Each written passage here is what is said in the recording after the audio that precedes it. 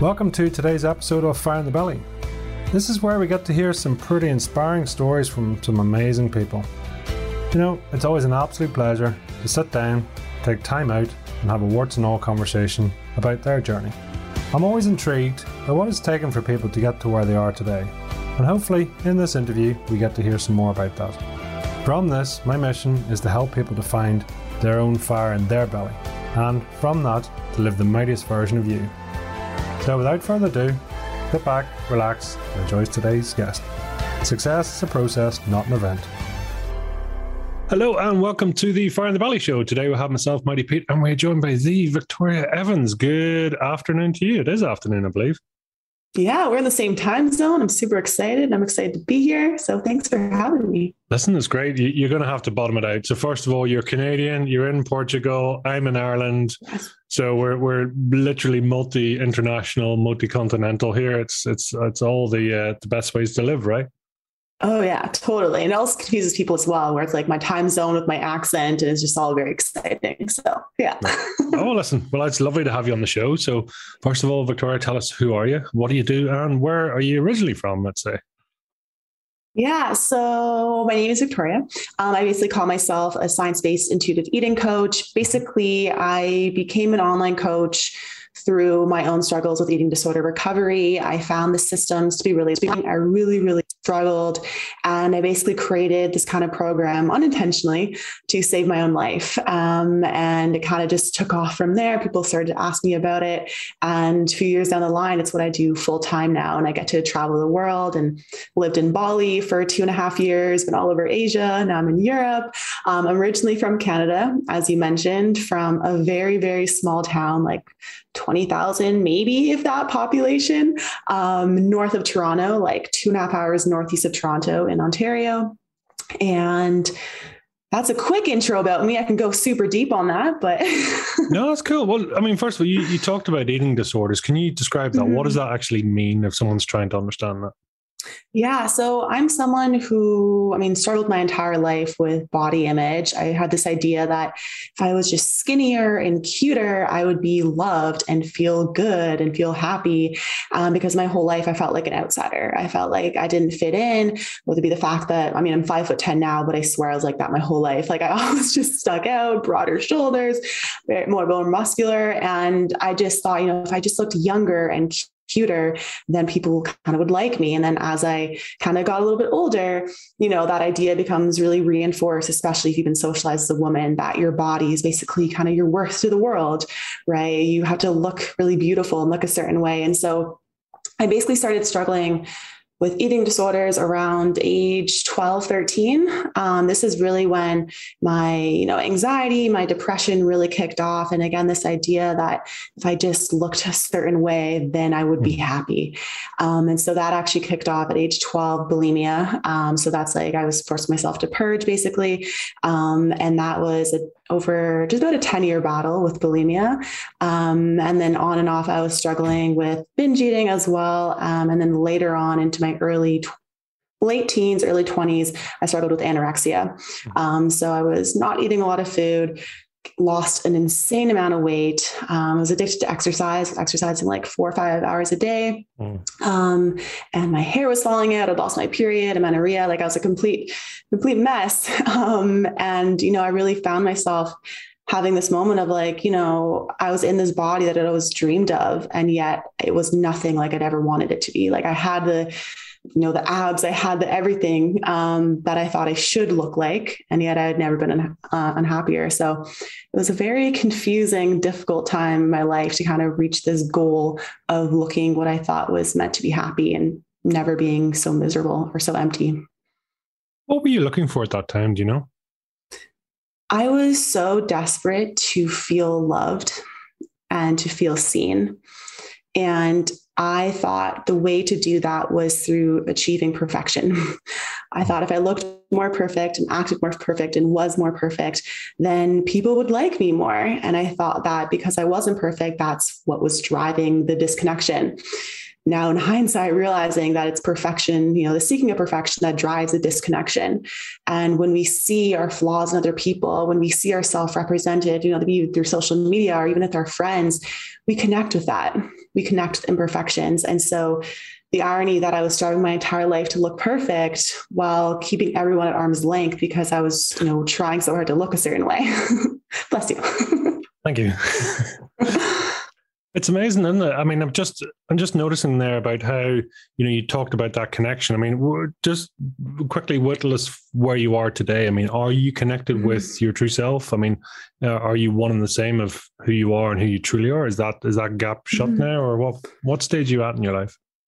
I would say for me, it's the closest it's ever been to feeling connected to myself. I wouldn't say it's 100% by any stretch of the imagination. And that's one of the difficult things about traveling the world. I've just been here for about a month now, is creating community and creating connection. And so that's something I have to be super intentional about because I am very much an introvert. I like to do my own thing. I like to travel on my own. And it can be very easy for me to live in a space of just doing all my own, going different places. I just was in Porto for the weekend by myself. So I'm someone who has to very actively be like, okay, I'm going to go out to connect with people, to do the things. And so I'm the closest I've ever been. I would not say it's perfect. I definitely get lonely. I definitely struggle. But at the same time, I'm very aware that fixing my body is not the solution because it was never the problem. So I have a completely different mindset around connection and vulnerability and what it means to kind of show up and be authentic. And if someone doesn't like me or doesn't like that, that just means they're not for me, not that I'm broken or something wrong with me. So I'd say that I've had a lot of big shifts around kind of what it means to connect, the purpose of connection. And, what I always say to the clients, like, when we say we want to lose weight, what we really mean is we want to feel loved and connected and worthy and good enough. And none of that is going to come from achieving a certain body size. Wow, very, very powerful. And just take us back. So, I mean, you talked there about sort of really being quite a young age and purging, as you put it there, and that sort of bulimia. I mean, how was that serving you at that time? What were you seeking? Do you know? Yeah. So at that time, I had no idea how to deal with the amount of pain that was going on inside of me. I was so depressed. I was so unhappy.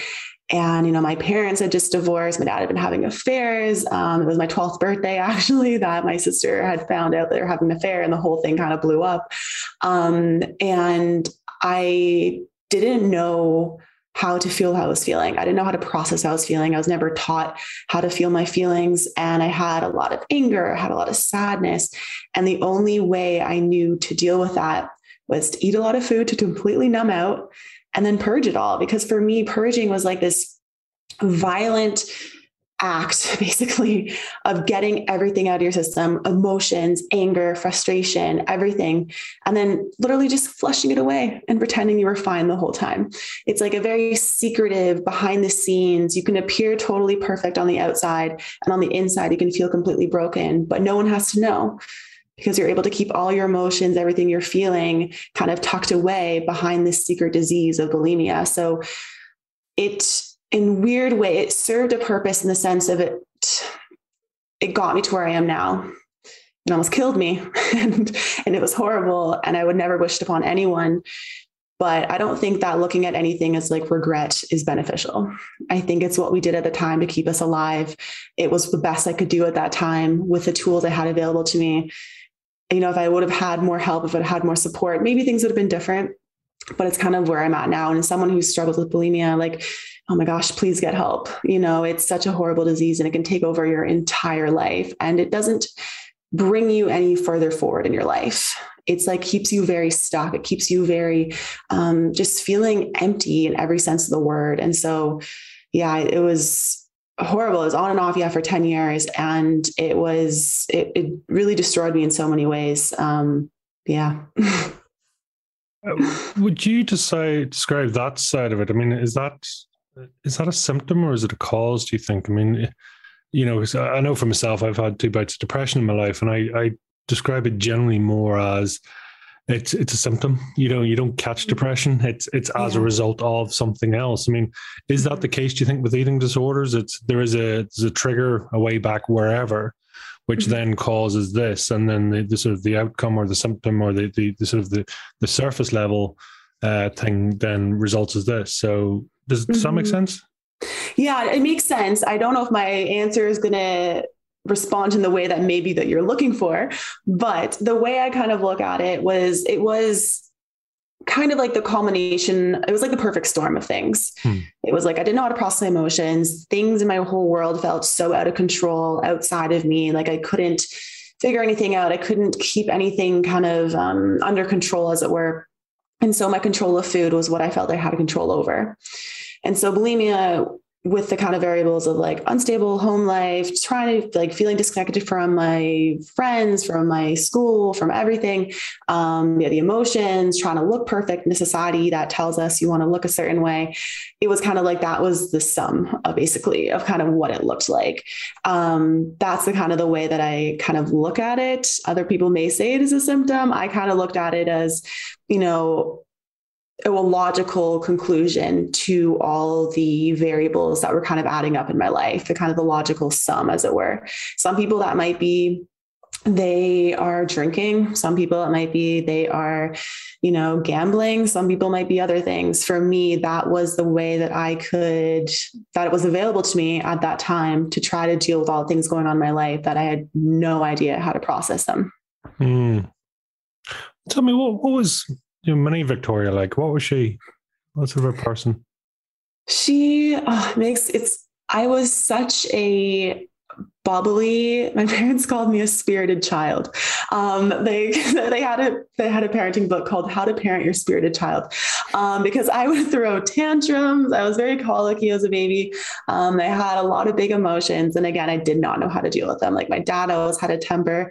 My mom just like never really showed how she was feeling. My older sister was very sensitive. My younger sister was just like a bit of a troublemaker. So I never wanted to be the burden in the family, because I saw how other people in my life felt in my tiny brain like they were. And so I was always the goofy one, trying to be the peacemaker, trying to make everyone laugh. So I developed a very sarcastic personality to kind of deal with a lot of that pain. So growing up, I had a very kind of vibrant, goofy, silly personality. As I got older, that was very much to cover up a lot of the pain and a lot of the sadness that I felt inside. And then that part of myself really kind of just became very dark. So outwardly, I, pretended everything was great. Everything was wonderful. I did my hair perfectly, my makeup perfect, everything. But inside it was like this deep sorrow, this deep unhappiness. So it was kind of like, I felt pretty matched with my younger self, like in terms of what I was outwardly showing and how I was inwardly feeling, till I was like maybe like 8 or 9. And then from there was definitely kind of a bit of a divergence in terms of like trying to appear a certain way, but feeling completely differently.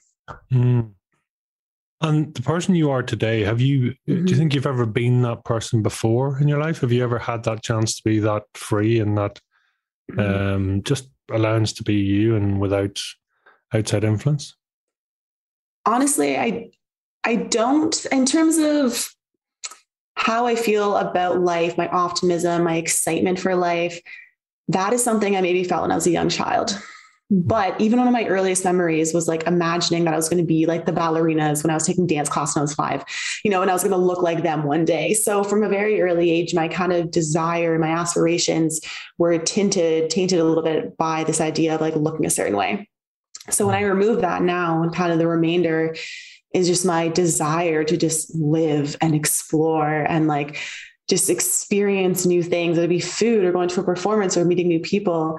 And so this kind of zest for life without any of the weight of expectations of things that I should be or I shouldn't be, things that we're all taught. We should have the house or we should have the car, which is amazing if that's what you truly want, but oftentimes it's not what we actually want. It's the feeling behind it that we're craving. So like I craved connection, and I thought that was through a body. I craved feeling seen. I thought that meant having a Fortune 500 company job. So I was like working corporate for several years. And so realizing like what was the actual feeling that was just below the surface of that goal or that aspiration.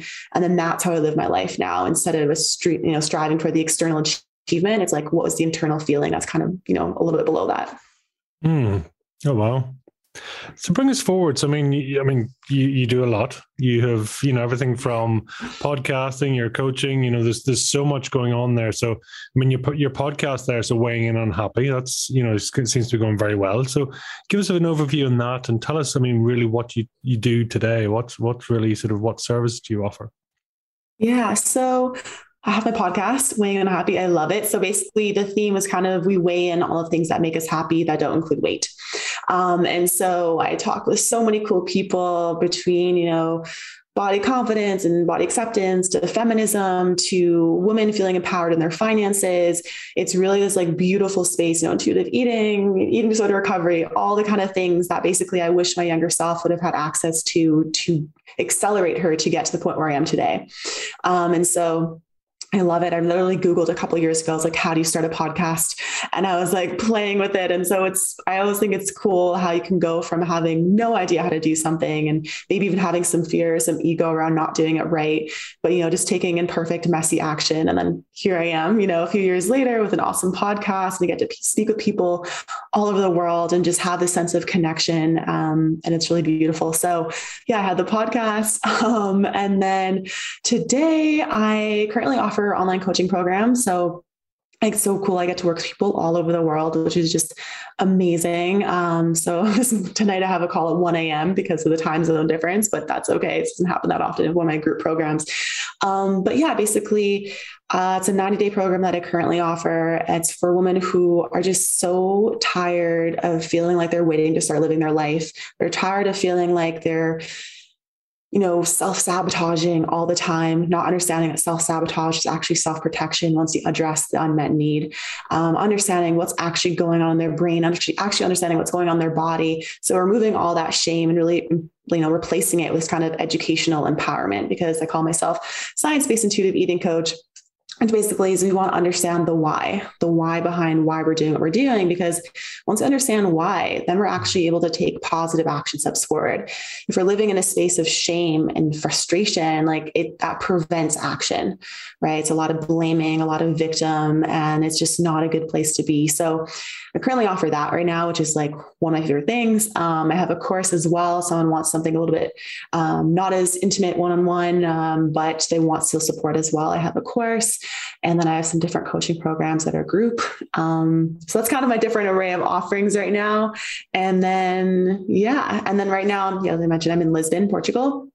I'm actually looking at PhD programs right now for psychology. So that might be my next move. So to continue to do coaching and the podcast, and then working to get my PhD on the side. So yeah. Well, busy person. Well, to use your own words, what do you truly want? I truly want, it's not so much a thing, I guess I could say. I truly want freedom. For me, that's just always been the thing. I wanted to have the freedom to connect with people, the freedom to eat what I want, the freedom to move my body in a way that I want, whether it be going dancing or walking around the city or whatever. Freedom to travel the world, freedom. I just like to have this abundance feeling in my life instead of scarcity. Because I live so much of my life and, I don't have enough of this, or I don't look enough like this, or I need to get this house, or everything was just so controlled and so insecure.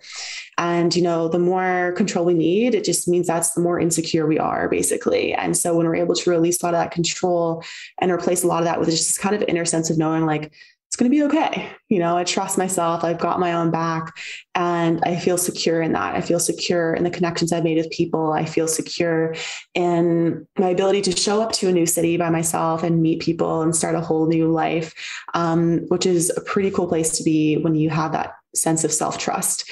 And that's something that, when it comes with freedom, if you trust yourself, and you can really kind of do anything you want, kind of piggybacking off of that, also having a sense of emotional freedom. So if I'm no longer fearing negative emotions, if I'm no longer fearing how I'm going to feel about myself if something doesn't work out, there's literally nothing I can do, because I will never look at something as like, oh, I failed, I messed up, I'm horrible. Like, what am I doing? It's like, okay, cool. I can feel feelings of being upset about that. That's sad that didn't work out, but not making it mean something about me. So hopefully that kind of made sense, but having the emotional freedom as well, I guess for me, is another way that I look at freedom. Yeah. Do you care? And I'm curious because you talk about connection, you talk about control, and then you use freedom as well. I mean, I suppose maybe it's my perception of connection, but connection, I would almost, for me anyway, it might suggest the opposite of freedom. It might suggest connection has a weight, right? It's not that it's freeing, but it allows a deeper connection. But I don't know if I would describe it as free, but maybe that's just my perception of the word. I think for me, when I look at connection, I look at connection to people. And connection is one of those base human desires. We are always seeking connection. Like, we are a social species. You're very much driven by oxytocin, which is the neurotransmitter for bonding, connection, feeling a part of a group. If I feel like I am not in a group, if I feel like maybe I think my body is not the way it should look, then I'm basically going to be freaking out. My more primitive brain is going to be freaking out and basically trying to do everything it can to get itself back into this feeling of being in a tribe. Because, thousands of years ago, if you weren't in the tribe, we'd be eaten by the lion. So our brain is wired to want to assimilate, want to connect, want to feel like it's a part of the group. And so if we are going after connection about the wrong way, so trying to do it through being perfect, right, we're not actually going to ever achieve connection, but our brain is always going to be in a state of fear. So if I'm understanding that I can actually truly connect with people through imperfection, through these meaningful kind of relationships, then all of a sudden my brain no longer thinks that I've been kicked out of the tribe and there's a threat to my survival. If my body feels a sense of safety in its connections, it feels like it's in its tribe, whether it be my friends around the world, back in Canada, my clients, whatever, I have this internal sense of connection and safety. So it's kind of like, if you want to even think about it almost like a Maslow hierarchy of needs, like I have that check, feeling of connection, bonding, right? Belonging, sorry. From there, it's like I'm able to kind of get to a different part of my brain where I'm no longer seeking that kind of primitive desires. I can go and have the freedom to travel the world because I'm not falsely looking for a sense of, safety through kind of these looking a certain way or getting the body or getting the career or whatever, because what I'm seeking is connection to my peers. But I'm kind of going about it in maybe not the right way. I don't know if that explained it better. It does. But then I'm curious, I suppose, about you describe yourself as quite introverted as well. So connection and introvert, how do those two marry together? Very intentionally. I realized my whole life I'm an introvert in the sense that I recharge on my own. But it also means I have to be around the right type of person. I thought that there was something very wrong with me if I didn't want to be around personalities who were super loud and super off the wall. So I was like, oh man, something's weird about me. I can't be in those social settings where people are super, extroverted and out there. And I can for small periods of time, but I'm also aware that I love having deep, meaningful conversations. I like, exploring new cities. I like having those moments of silence when you're with someone and just kind of having some introspection and not needing to fill every gap of space in the conversation. So as well as, for me, I have what it means for me to kind of live a life worth living in terms of my goals, my aspirations, how I want to feel every day. That doesn't always match up with other people, depending on where they're at in their journey, depending on what they wanted of life. So if I want to connect with someone and maybe they're one of super crazy entrepreneur, which again, if this is you, totally fine. It's just not me, working 80 hours a week, all about the grind and the hustle, sacrifice everything so that your business succeeds. Amazing, super happy for you. But I don't know if I'm necessarily going to be in your circle. So for me, connection as an introvert meant finding what people I connect with, knowing I need time to recharge. So maybe going on a 5-day getaway with someone, with a group of people, I could maybe do that, but I also be very aware that I'm I need to schedule this time to recharge and reflect on myself. Maybe I need to go on a walk this day by myself. So it's more kind of having a better understanding of yourself when you're introverted, as well as being very understanding of who are you going to have in your circle. Makes sense. It's a very interesting, as you say, and I like the fact that it's intentional. I think that's very positive and the recharge side of it, And then for you, in terms of, presenting, so do you think people get you straight away, or is it something, are you more of a, some people grow on you to understand you? Because introverts can struggle a bit with that sometimes, can't they? Because the people don't always get them. They're like, is she being purposely quiet, or is she just not shy, or what is it, right? Because when there's not much to work off, it's people can misunderstand you. Did you find that at all, or do people get you generally? It's funny because people almost always assume I'm an extrovert, but I'm not, because I am able to kind of surface level be very engaging with people, be very like happy and upbeat, which is probably some remnants of some people pleasing and perfectionism from long ago. But people are always surprised to hear them introverted, because I have I can have a very outgoing personality when I want to have an outgoing personality. So depends on the group of people I'm with. So if I'm meeting new people, my personality will likely be outgoing. Once I get to know people, it's probably going to reel in a little bit and be a bit more chill. So that always kind of confuses people a little bit about me. But with that said, I'm happy to meet all new types of people, but people who I'm actually going to maybe hang out with a second or a third time are going to be people that I feel a true connection with, and that would probably have maybe a personality a bit closer to my own. So I don't know if that answers the question, but yeah, it does. And I'm curious because you changed tenses there. The my side, the my was the outgoing, the extrovert side, but the I side. So I love language, so I end up sort of listening for that. The I side seems to be the introvert. So it's almost like two different parts of you are introvert and extrovert. It's like a lot of it, just to put it into context, I suppose we refer to ourselves typically as me, myself, and I. They're the three majors. It's just interesting. Part of you enjoys the outgoing part of it, and part of you loves the sort of, the retreat, the introvert, the self-preservation, the self-growth. So just curious, and because your language is also very kinesthetic. Is that something you're aware of? Is that something you sort of, it just comes across very feeling and very, touch-based language? Does that make sense? Say more. I want to make sure I'm understanding what you mean. Yeah, sure. I mean, well, because I suppose we typically, again, we're led by either kinesthetic, visual, or auditory. So we're either typically feeling, and that's a lot of your language comes across as I feel this, and I touch things, I feel, and what it is visually is I see, and auditory is I hear what you're saying, So, but your language seems to be very, very sort of kinesthetically based, which is interesting. I find, especially given the background and the area and the field you're in. Does that make sense? Have I clarified a little bit better? Yeah, no, it totally makes sense. That is something I've been very intentional about, because I spend so much of my life completely disconnected from how I feel. And so for me as well, like, it's not saying like I am angry. It's like I feel angry, right? You're not your emotion. You're not that part, right? It's like you're almost like a level above it, like bird's eye view, like I feel this thing. So you're kind of observing it. So my language is intentional because for me, I mean, human beings are not like thinking beings, we're feeling beings. And so a lot of the time we try to, and I'm still guilty of this, I'll, intellectualize things instead of feeling it. So I very consciously look at like, how am I actually feel about this conversation? How do I actually feel about this thing, as a way to connect myself to myself after years of just feeling like a bit of a floating head, as it were. Yeah, that makes sense. I mean, that sort of feeling or sensing as to who you truly are, as you say, I think it's extremely powerful. Once you get past the thinking brain or the knowing brain, the ego is, depending on how you look at it. Where's your superpower? Where do we find Victoria in her flow state, being of most connected, most service, whatever your sort of superpower region is, do you think?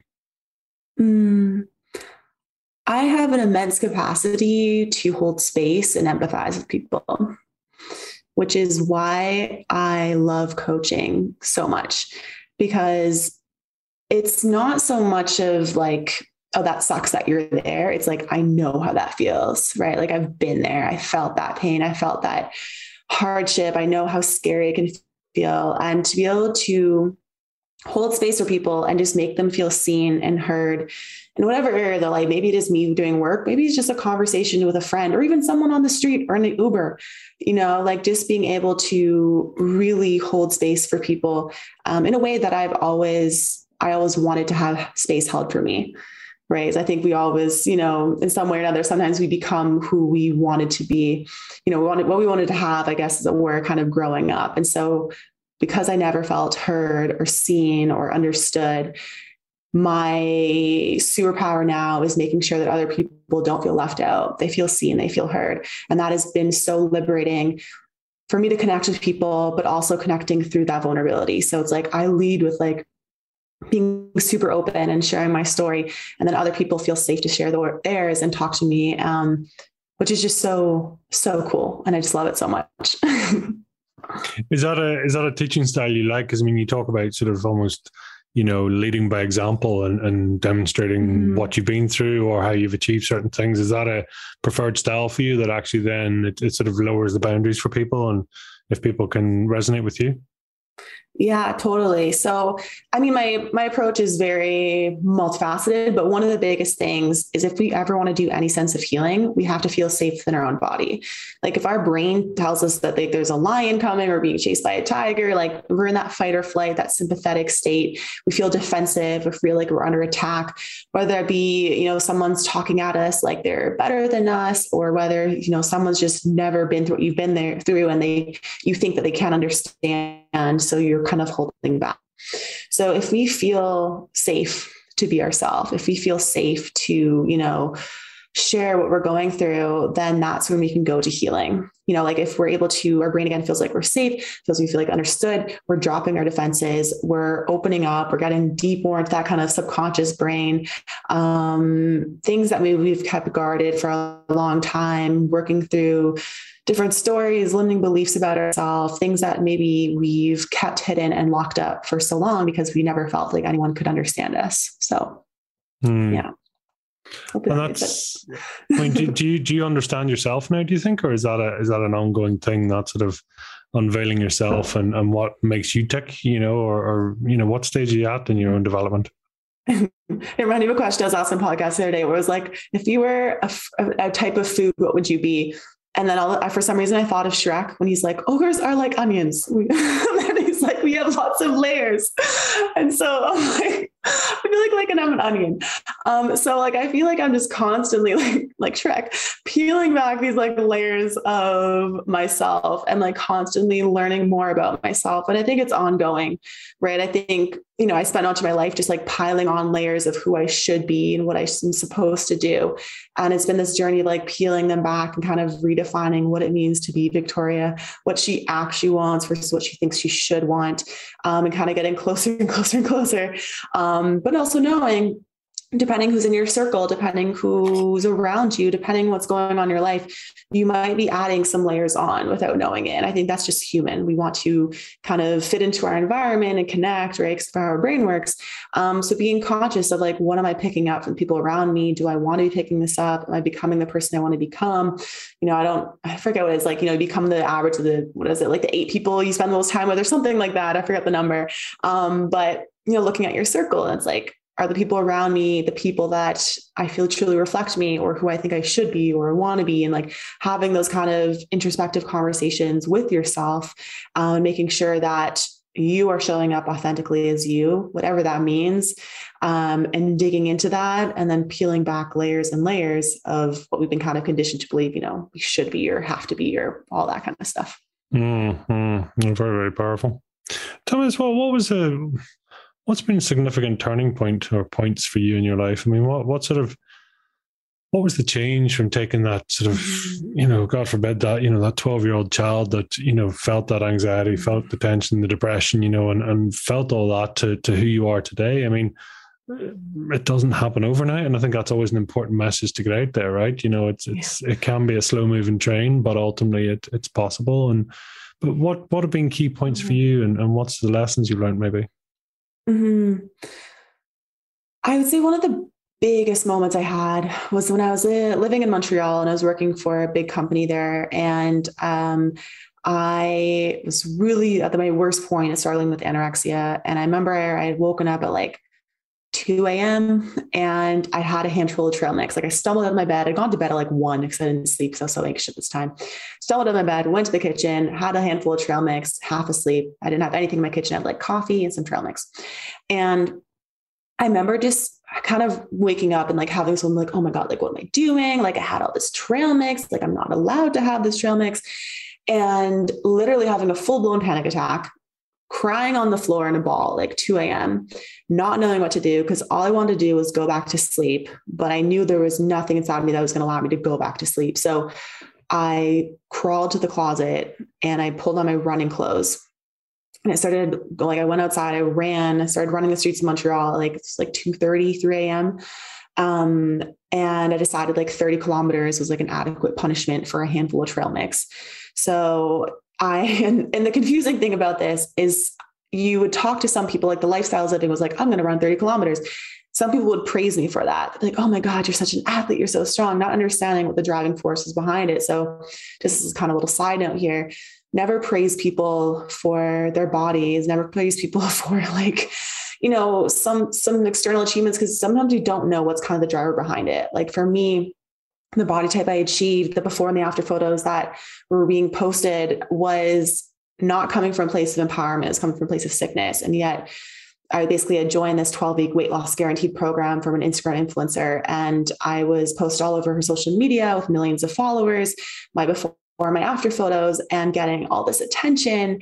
And, you know, no one realizing that the girl in the after photo was like so much more unhappy, so much more unhealthy than the girl in the before photo who, you know, by societal standards was less healthy and should be less happy. So anyways, I was running and remember like I was crying and the headlights of the cars were like lighting up my face as I was crying, and getting eventually to the top of Mount Royal in Montreal, and the sun was just starting to rise.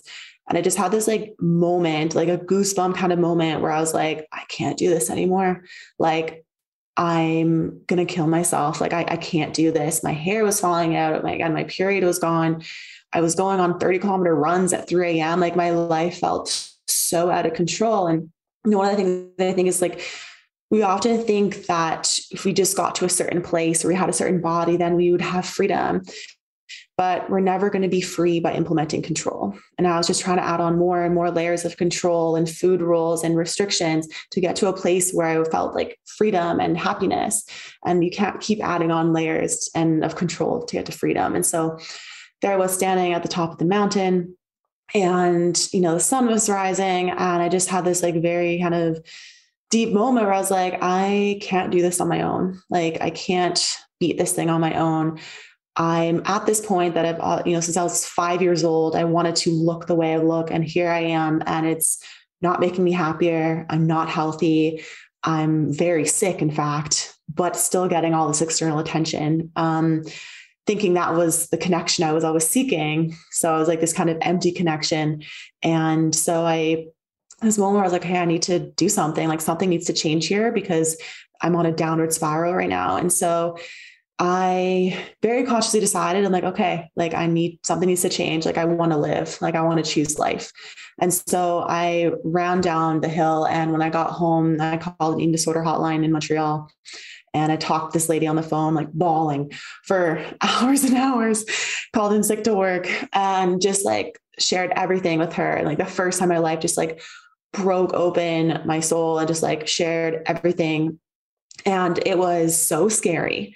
It was so scary being vulnerable and open, but it was also it felt like a weight had been lifted off my shoulders to no longer be carrying everything, like all my pain on my sore, everything on my back, you know, like pain shared is pain divided. Right. And so it was horribly scary. The next day, I definitely had a vulnerability hangover where I was like, oh my God, did I really share all those things?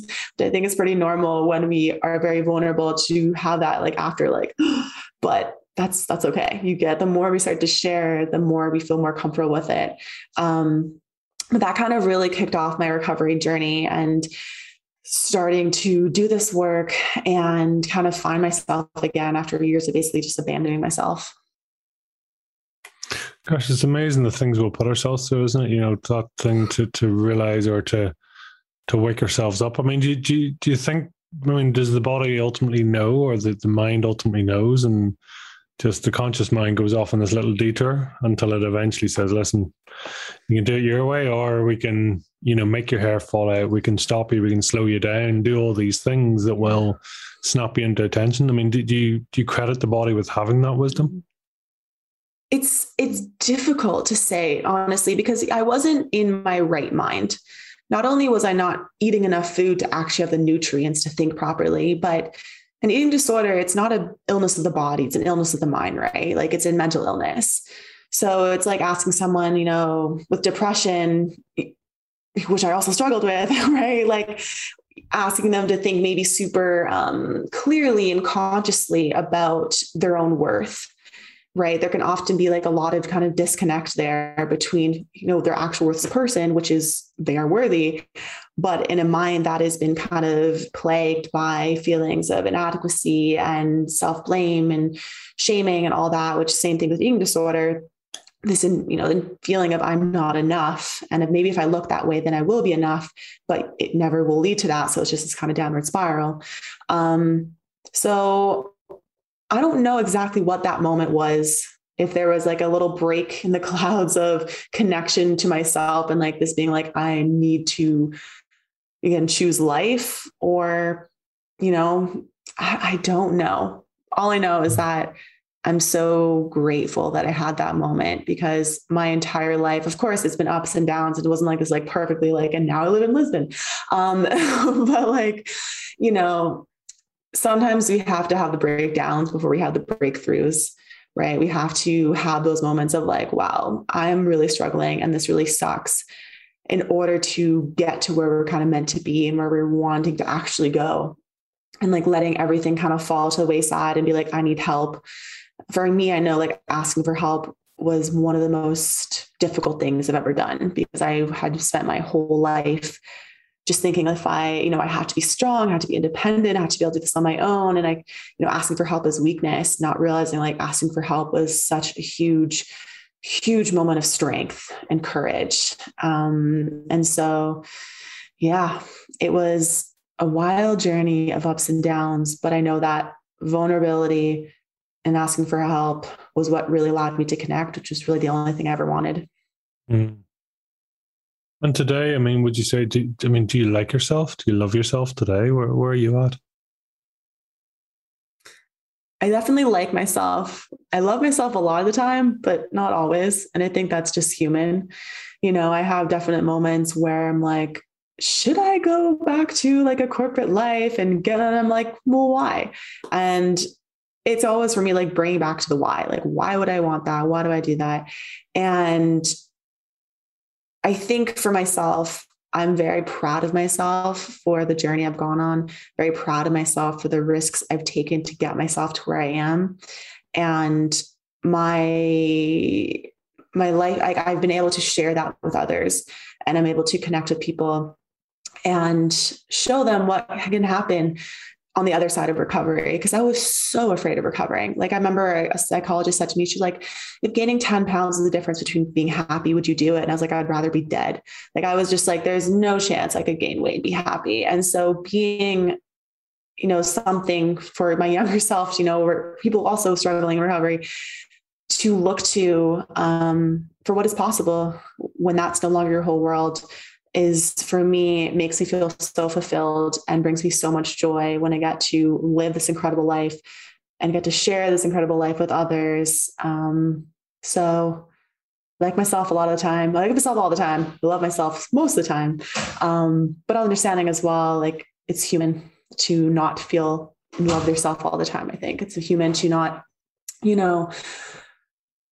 to have moments of questioning and to have, again, negative emotions, right? When it comes to like emotions, like it's a contrast, right? We need to have the negative in order to feel the positive. So, yeah, I think, I don't know if that answered the question, but that's where I was going. I mean, there's no, I mean, it's an answer. Yeah. I mean, there's no right or wrong. So it's whatever is relative, right? It's not, we're all different, thank goodness, and that's the key thing about it. It's always interesting. I mean, it sounds like there's a lot of dialogue. Do you talk to yourself a lot? Is there multiple voices in there chatting away and keeping you company? I mean, there's definitely like, there's like It's funny. There is definitely like a more negative one that is, if you think about like a car radio, it's like mostly turned down, but then some days it's like a little bit louder, especially if I haven't slept. Like for me, if I don't get enough sleep at night, like that negative voice is like super loud. That positive internal reflection, thinking about things, that's always on. Like that's just like always there, always like guiding me, always making me question things, which can sometimes be a lot because I'm working on being more present in the moment. That's why I do things like meditation and breath work, because I definitely have that part of my brain that wants to analyze and understand everything, which is great, but can be exhausting. And again, drive some disconnection from your current reality because you're spending so much time analyzing it. So for me, like getting present, getting mindful through like, meditation or breath work has been so important for me to help kind of streamline that voice in my head, maybe shut it down a little bit sometimes, turn it down a little quieter sometimes. And then practice being more in the moment, more present instead of kind of, questioning a lot of things, as it were. It's always huge, isn't it? Because that voice in your head can't always, it rarely can be trusted, because it's your doubts, it's your fears, everything, right? It's your past, it's all there. And it's like a ringside narrator just chipping away there. And you're like going, hold on, who told you to say this? Right? Yeah. Wait a second. Yeah. And like the thing I learned as well is like, not all your thoughts are true, which is like a weird thing to think, but I used to believe like everything coming out of my brain was factual. And we think thoughts are true that we think the most often. And a lot of the thoughts that we think the most often are ones that have come from limiting beliefs in our brain that we thought to keep ourselves safe in that moment.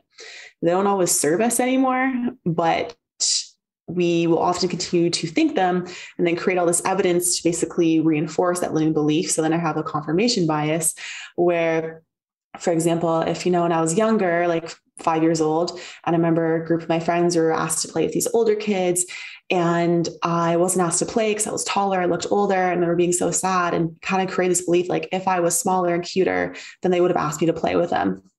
And then all these basically situations that led forth in my life were just evidence to further support that claim. So when I thought the same thought of like, oh, that guy would like me if I was skinnier and cuter when I was like 16, right? That was just me repeating that thought from when I was like 5 years old with tons of evidence to now back it up, which means that I basically primed my brain to only look for evidence to support that situation. So now I have confirmation bias. I have these kind of like tinted rose glasses, as it were, to only look for that evidence to support it. So for me, like challenging those thoughts now, looking back and being like, was that actually true? Is that actually useful? Right. So maybe it was true all those years ago, but not really. But maybe in my younger brain it was. But does it actually serve me now to think this? Is it actually useful for me to believe this thought, or is it holding me back? And with thought work, right, like if we are shaming ourselves and berating ourselves, that doesn't lead to positive action, right? Shame in our brain actually triggers the same part as if we're in actual physical pain. When we're in physical pain, our brain wants to get away from that because it associates that with death. And so what it's going to do is it's going to try to help you self-soothe. It's going to make you try to feel better. So maybe that is drinking a lot of alcohol, or eating a lot of food, or, gambling, or scrolling around on social media, whatever. And so it's usually driving the opposite of action of what we wanted to begin with. So for maybe you wanted to eat food that made you feel more nourished and empowered. But if you're blaming yourself and telling yourself you're a worthless piece of garbage, thinking that's going to motivate you to go get the salad, that's not what's going to happen. And so, negative thoughts lead to negative actions, positive thoughts lead to positive actions. So for me, like my self-talk narrative has very much been geared towards the fact, like knowing that shaming myself and beating myself up is never going to get me to a place where I'm taking positive actions, which is what I truly want in my life. All that realizing and sort of deciding to take sort of positive action and being mindful of your language. Is that something that's come through your own journey, your development, and really sort of the mentoring and sort of outside of yourself? Is that, or talk to me about that journey. Was that a decision for you? Yeah. It's been a very conscious decision, but also again, very much understanding the why behind it. Because I thought the only way to become a better person was to point out all my flaws and focus on them in order to fix them.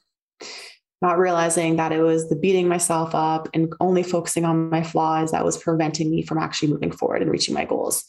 So for me to understand, like when I give myself small hits of praise, like I'm really proud of myself for doing that thing. That was really tough. I'm actually giving myself a hit of dopamine. Dopamine is a renewable resource. It's in our brain, the neurotransmitter for the anticipation of reward and pleasure. And so if I'm giving myself these little mini praise, these little mini like high fives, as it were, I'm giving myself the energy to move forward. If I'm telling myself I'm garbage and I'm shit and I'm ugly and I'm fat and I'm stupid and whatever, I'm driving cortisol, stress, I'm driving norepinephrine, I'm driving adrenaline, I'm driving all the neurotransmitters, the hormones that are going to drive burnout. So I'm like driving the opposite of what I want. And again, that's going to trigger the part of our brain that shame, pain, self-soothing.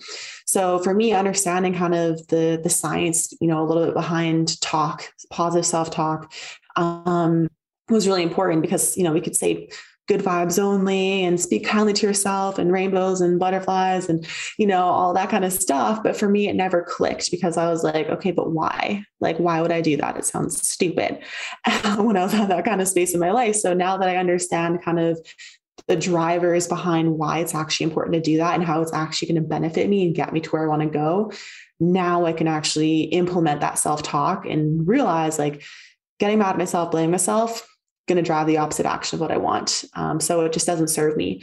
Do I still have negative thoughts come up? Of course. Do I always believe them? Not always. Sometimes, yeah, if I'm super tired, if I haven't eaten enough, but I'm much better and more capable of challenging them and redirecting them because I know the negative ones aren't serving me. And then the more times I think, the more positive ones, the more times that gets reinforced, the easier it is to become because I have more evidence of that one. I mean, are you able to catch that in yourself, your own language or your tone or what's going on? I mean, are you able to self-reflect in that way and,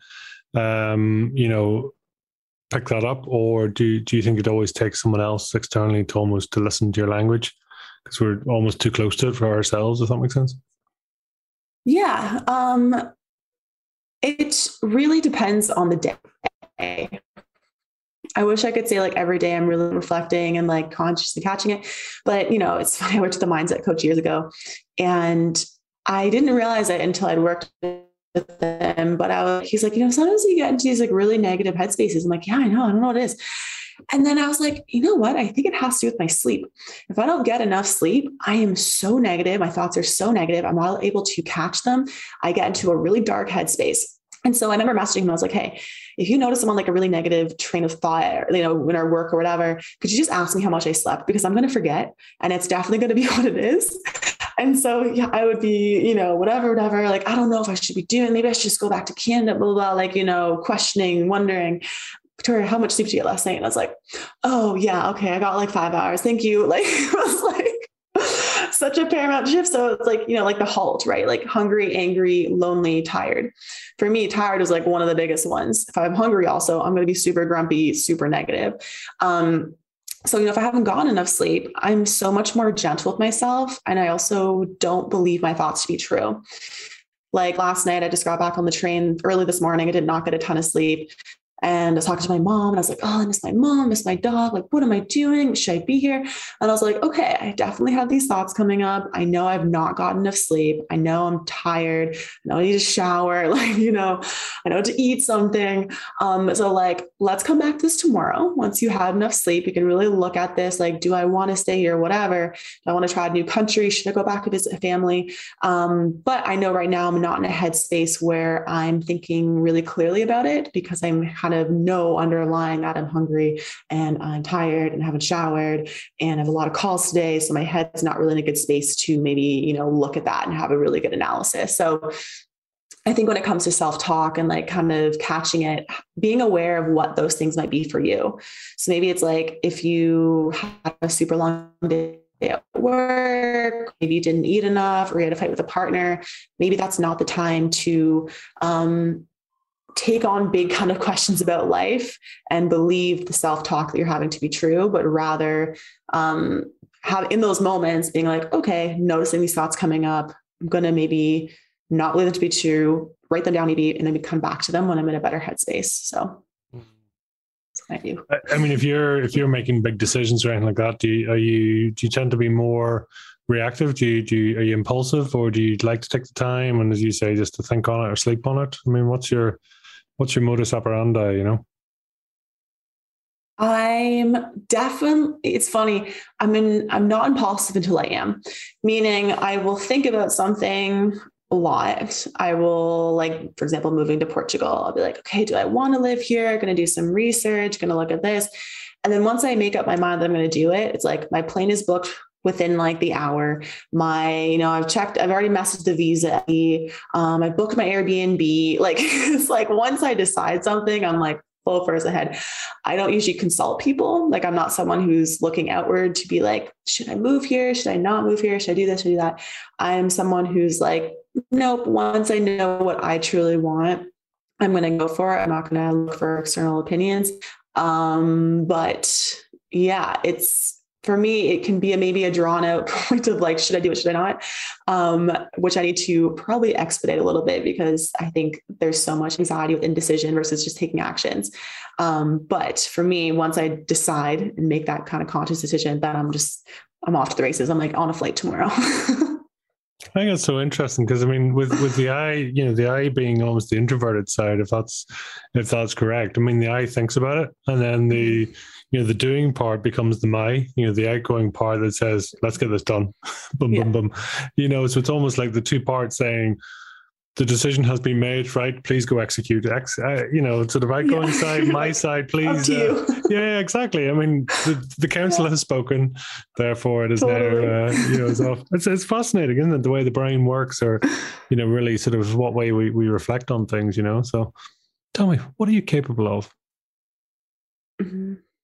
That's a great question. I think that I'm capable of, just sounds cheesy. I think I'm capable of doing anything. The only thing that stops me is the thoughts that I can't do that thing. So the self-doubt, the questioning, like, I'm looking at PhD programs right now and I'm like, can I do that? Like, is this a good idea? Will I drop out? Will I not get through it?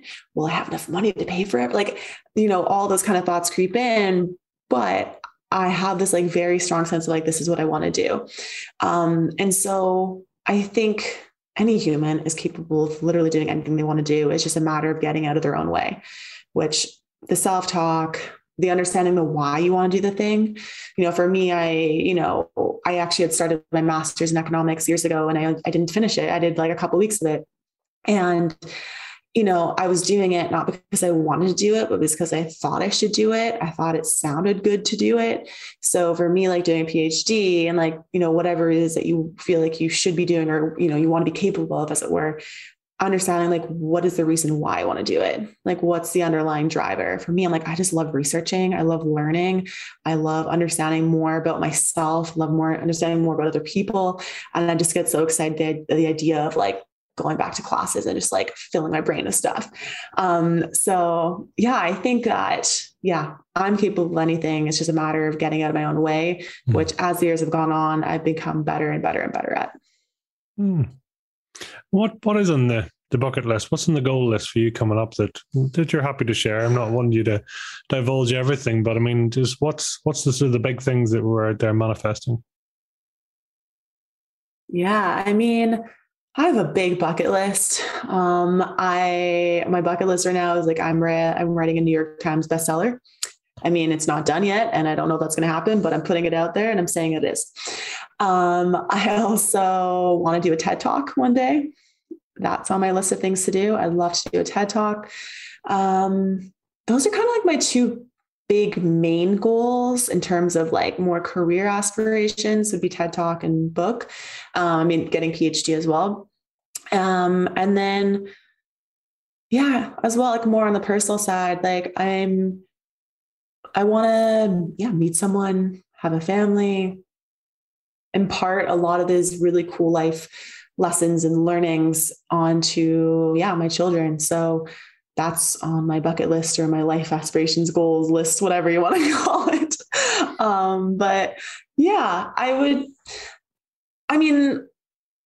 those are the big things. I think my bucket list for a long time, my bucket list was this like thing that was like things I wanted to do, but never really seemed attainable because of what the limits I'd placed on myself. So now that nothing in my life seems very unrealistic, like everything seems like I could do that. I could go live there. I could go do that thing. It's funny that my bucket list has become less of a forefront in my life, just because before it was kind of almost like a vision board of something that I wanted to do, but could never quite do it, versus now it's kind of, I live it. So it's like, I took the train to Porto for the weekend. I stayed a few nights and then I went to another place, and then I was in Bali for a few years. Like everything just seems like I can do these things, which means I don't have to think as conscientiously about doing them because it's possible. I don't know if that made sense, but it does. I mean, that's to be conscious in terms of what we're doing and to doing what we do or love to do every day is powerful, very powerful in itself, and really what's it all about really, but what are you most proud of for yourself? I'm so proud that I'm alive. I've someone who's had 3 suicide attempts in my life, age 16, then early 20s. And I literally, it's come up a couple of times just in the past few weeks where I literally was just like walking down a street, like looking out the ocean. I'm just like, I'm just so happy to be alive. And I'm just really proud of myself for going through so much pain and so much sadness and like literally like crying myself to sleep every night for so many years, being like, what is the point? Like, it's not worth it. I can't do this. And, just to be able to talk to my ears, like just, the idea of like speaking to my 16-year-old self and just being like, like we fucking love our life. And like, we're so happy that we're still here and that, it all works out. And I'm just so proud that I didn't give up and I kept pushing because it was worth it. And I feel like that's definitely what I'm most proud about. And do you think, are you aware of what your purpose is in life? Are you at that stage, do you think, or do you know what your calling is per se? I think my calling is to help other people understand, fast track, and alleviate the pain that I once felt. Because I never want anyone to feel as alone or as broken as I did. And I've kind of made my life mission to make people feel understood and seen and heard, whether that be in eating disorder recovery or that be, in calls, my group programs where it's talking more about, just like connection and purpose and meaning and all that kind of stuff. So I think however that kind of manifests in terms of whether or not I get my PhD or not, I think my purpose is the vulnerability, the empathy, the sharing, and helping people kind of unpack a lot of the why behind what they're doing so that they release that shame and become empowered in their life. It's very, very powerful. It's a big thing. There's so many people go through it, so it's an amazing calling. Tell me, what's a bit of a guilty pleasure for you? Take the guilt out if you wish, I don't mind. Yeah. I was like, let's not use polarizing language to demonize food. Okay. I would say that's a great question, because I guess I don't really categorize things as like guilty pleasures anymore, just because like I don't restrict myself from pleasures. What do you treat yourself with? Put it that way. Yeah, I love to take little getaways. Like I love to book a hotel for a few nights and take a train, or like when I was in Bali, I take my motorbike to this like beautiful resort for the weekend and just let myself be there and experience it and just be very present and journal a lot and feel really grounded.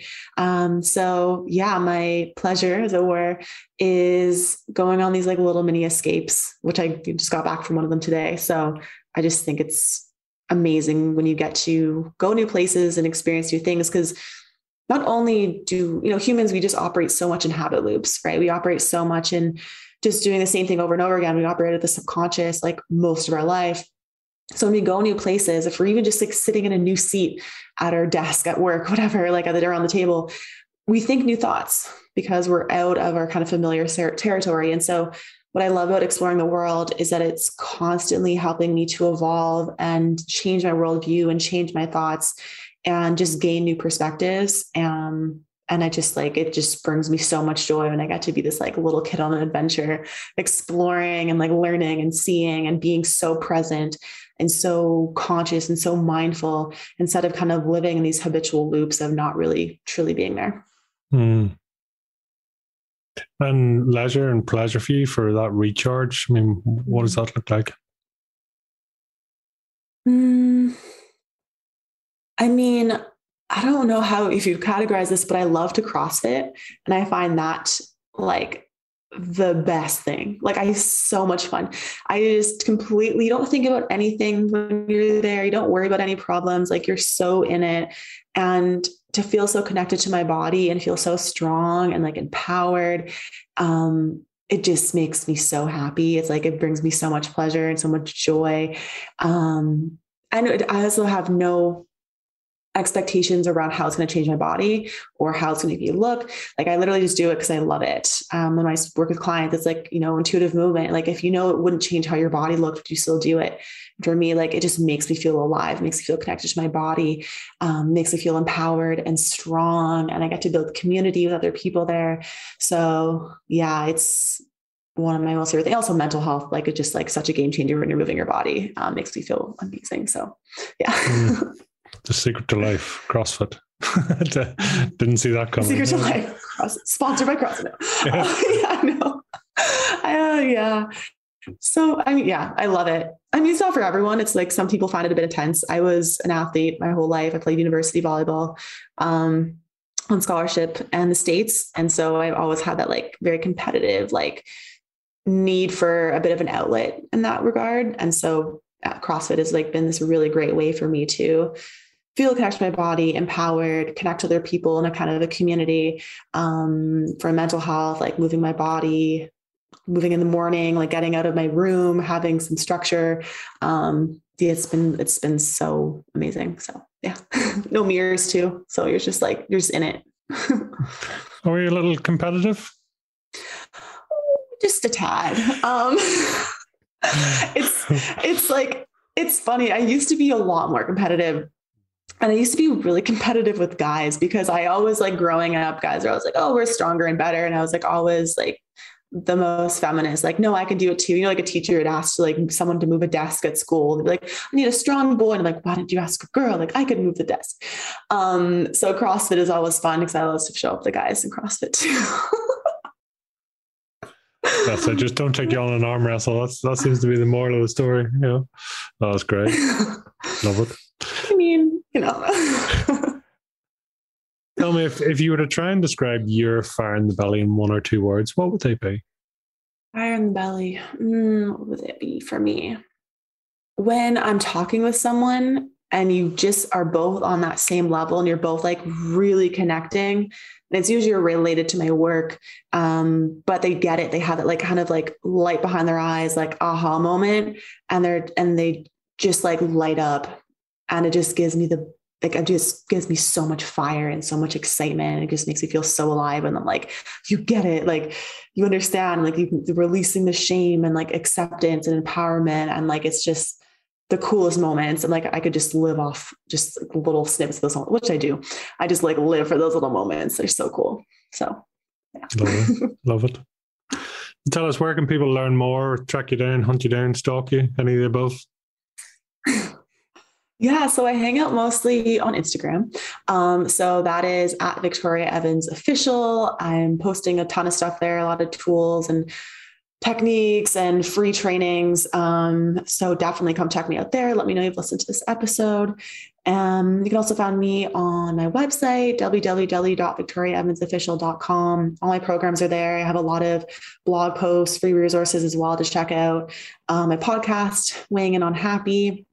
So lots of bi-weekly episodes are coming out, as well as, I'm on TikTok. So that is at Victoria Evans Officially, LY, because that one was taken. So that's me. Love it. And is there a final message you'd like to leave with our guests? That you're not broken. I think so many of us have this idea that we're broken and need a fixing. And when we release this idea and start to embrace the one that we're enough as we are, we're just able to start to truly live and feel into our potential and show up in a way that is so powerful and meaningful. So yeah, just remind yourself you're not broken. Despite what all the magazines, social media says, you don't need to buy the product or do the thing. You're enough as you are. So. Love it. Love it. Victoria, it's been an absolute whirlwind and beautiful to hear, and you know, all your experiences, what's been going on. I know we've only just tipped the surface, very likely. So listen, I want to thank you for coming on. Thank you for sharing, and listen, look forward to it, and well done, and we look forward to hearing more. Thank you very much. Thanks so much. Well, that was another great episode of Fire in the Belly. You know, this really wouldn't be possible without our great guests taking the time to share their personal journeys. And boy oh boy, sometimes it is personal. It's an absolute pleasure to have that, and then to hear the journeys that the people have been on. We've loads more episodes coming up soon, and it's always a pleasure to have guests on. If you do happen to know anyone with true fire in their belly, please reach out to us so we can share their journey, lessons and successes. So, all that's left to say is have a great day, live with fire in your belly, and be the mightiest version of you.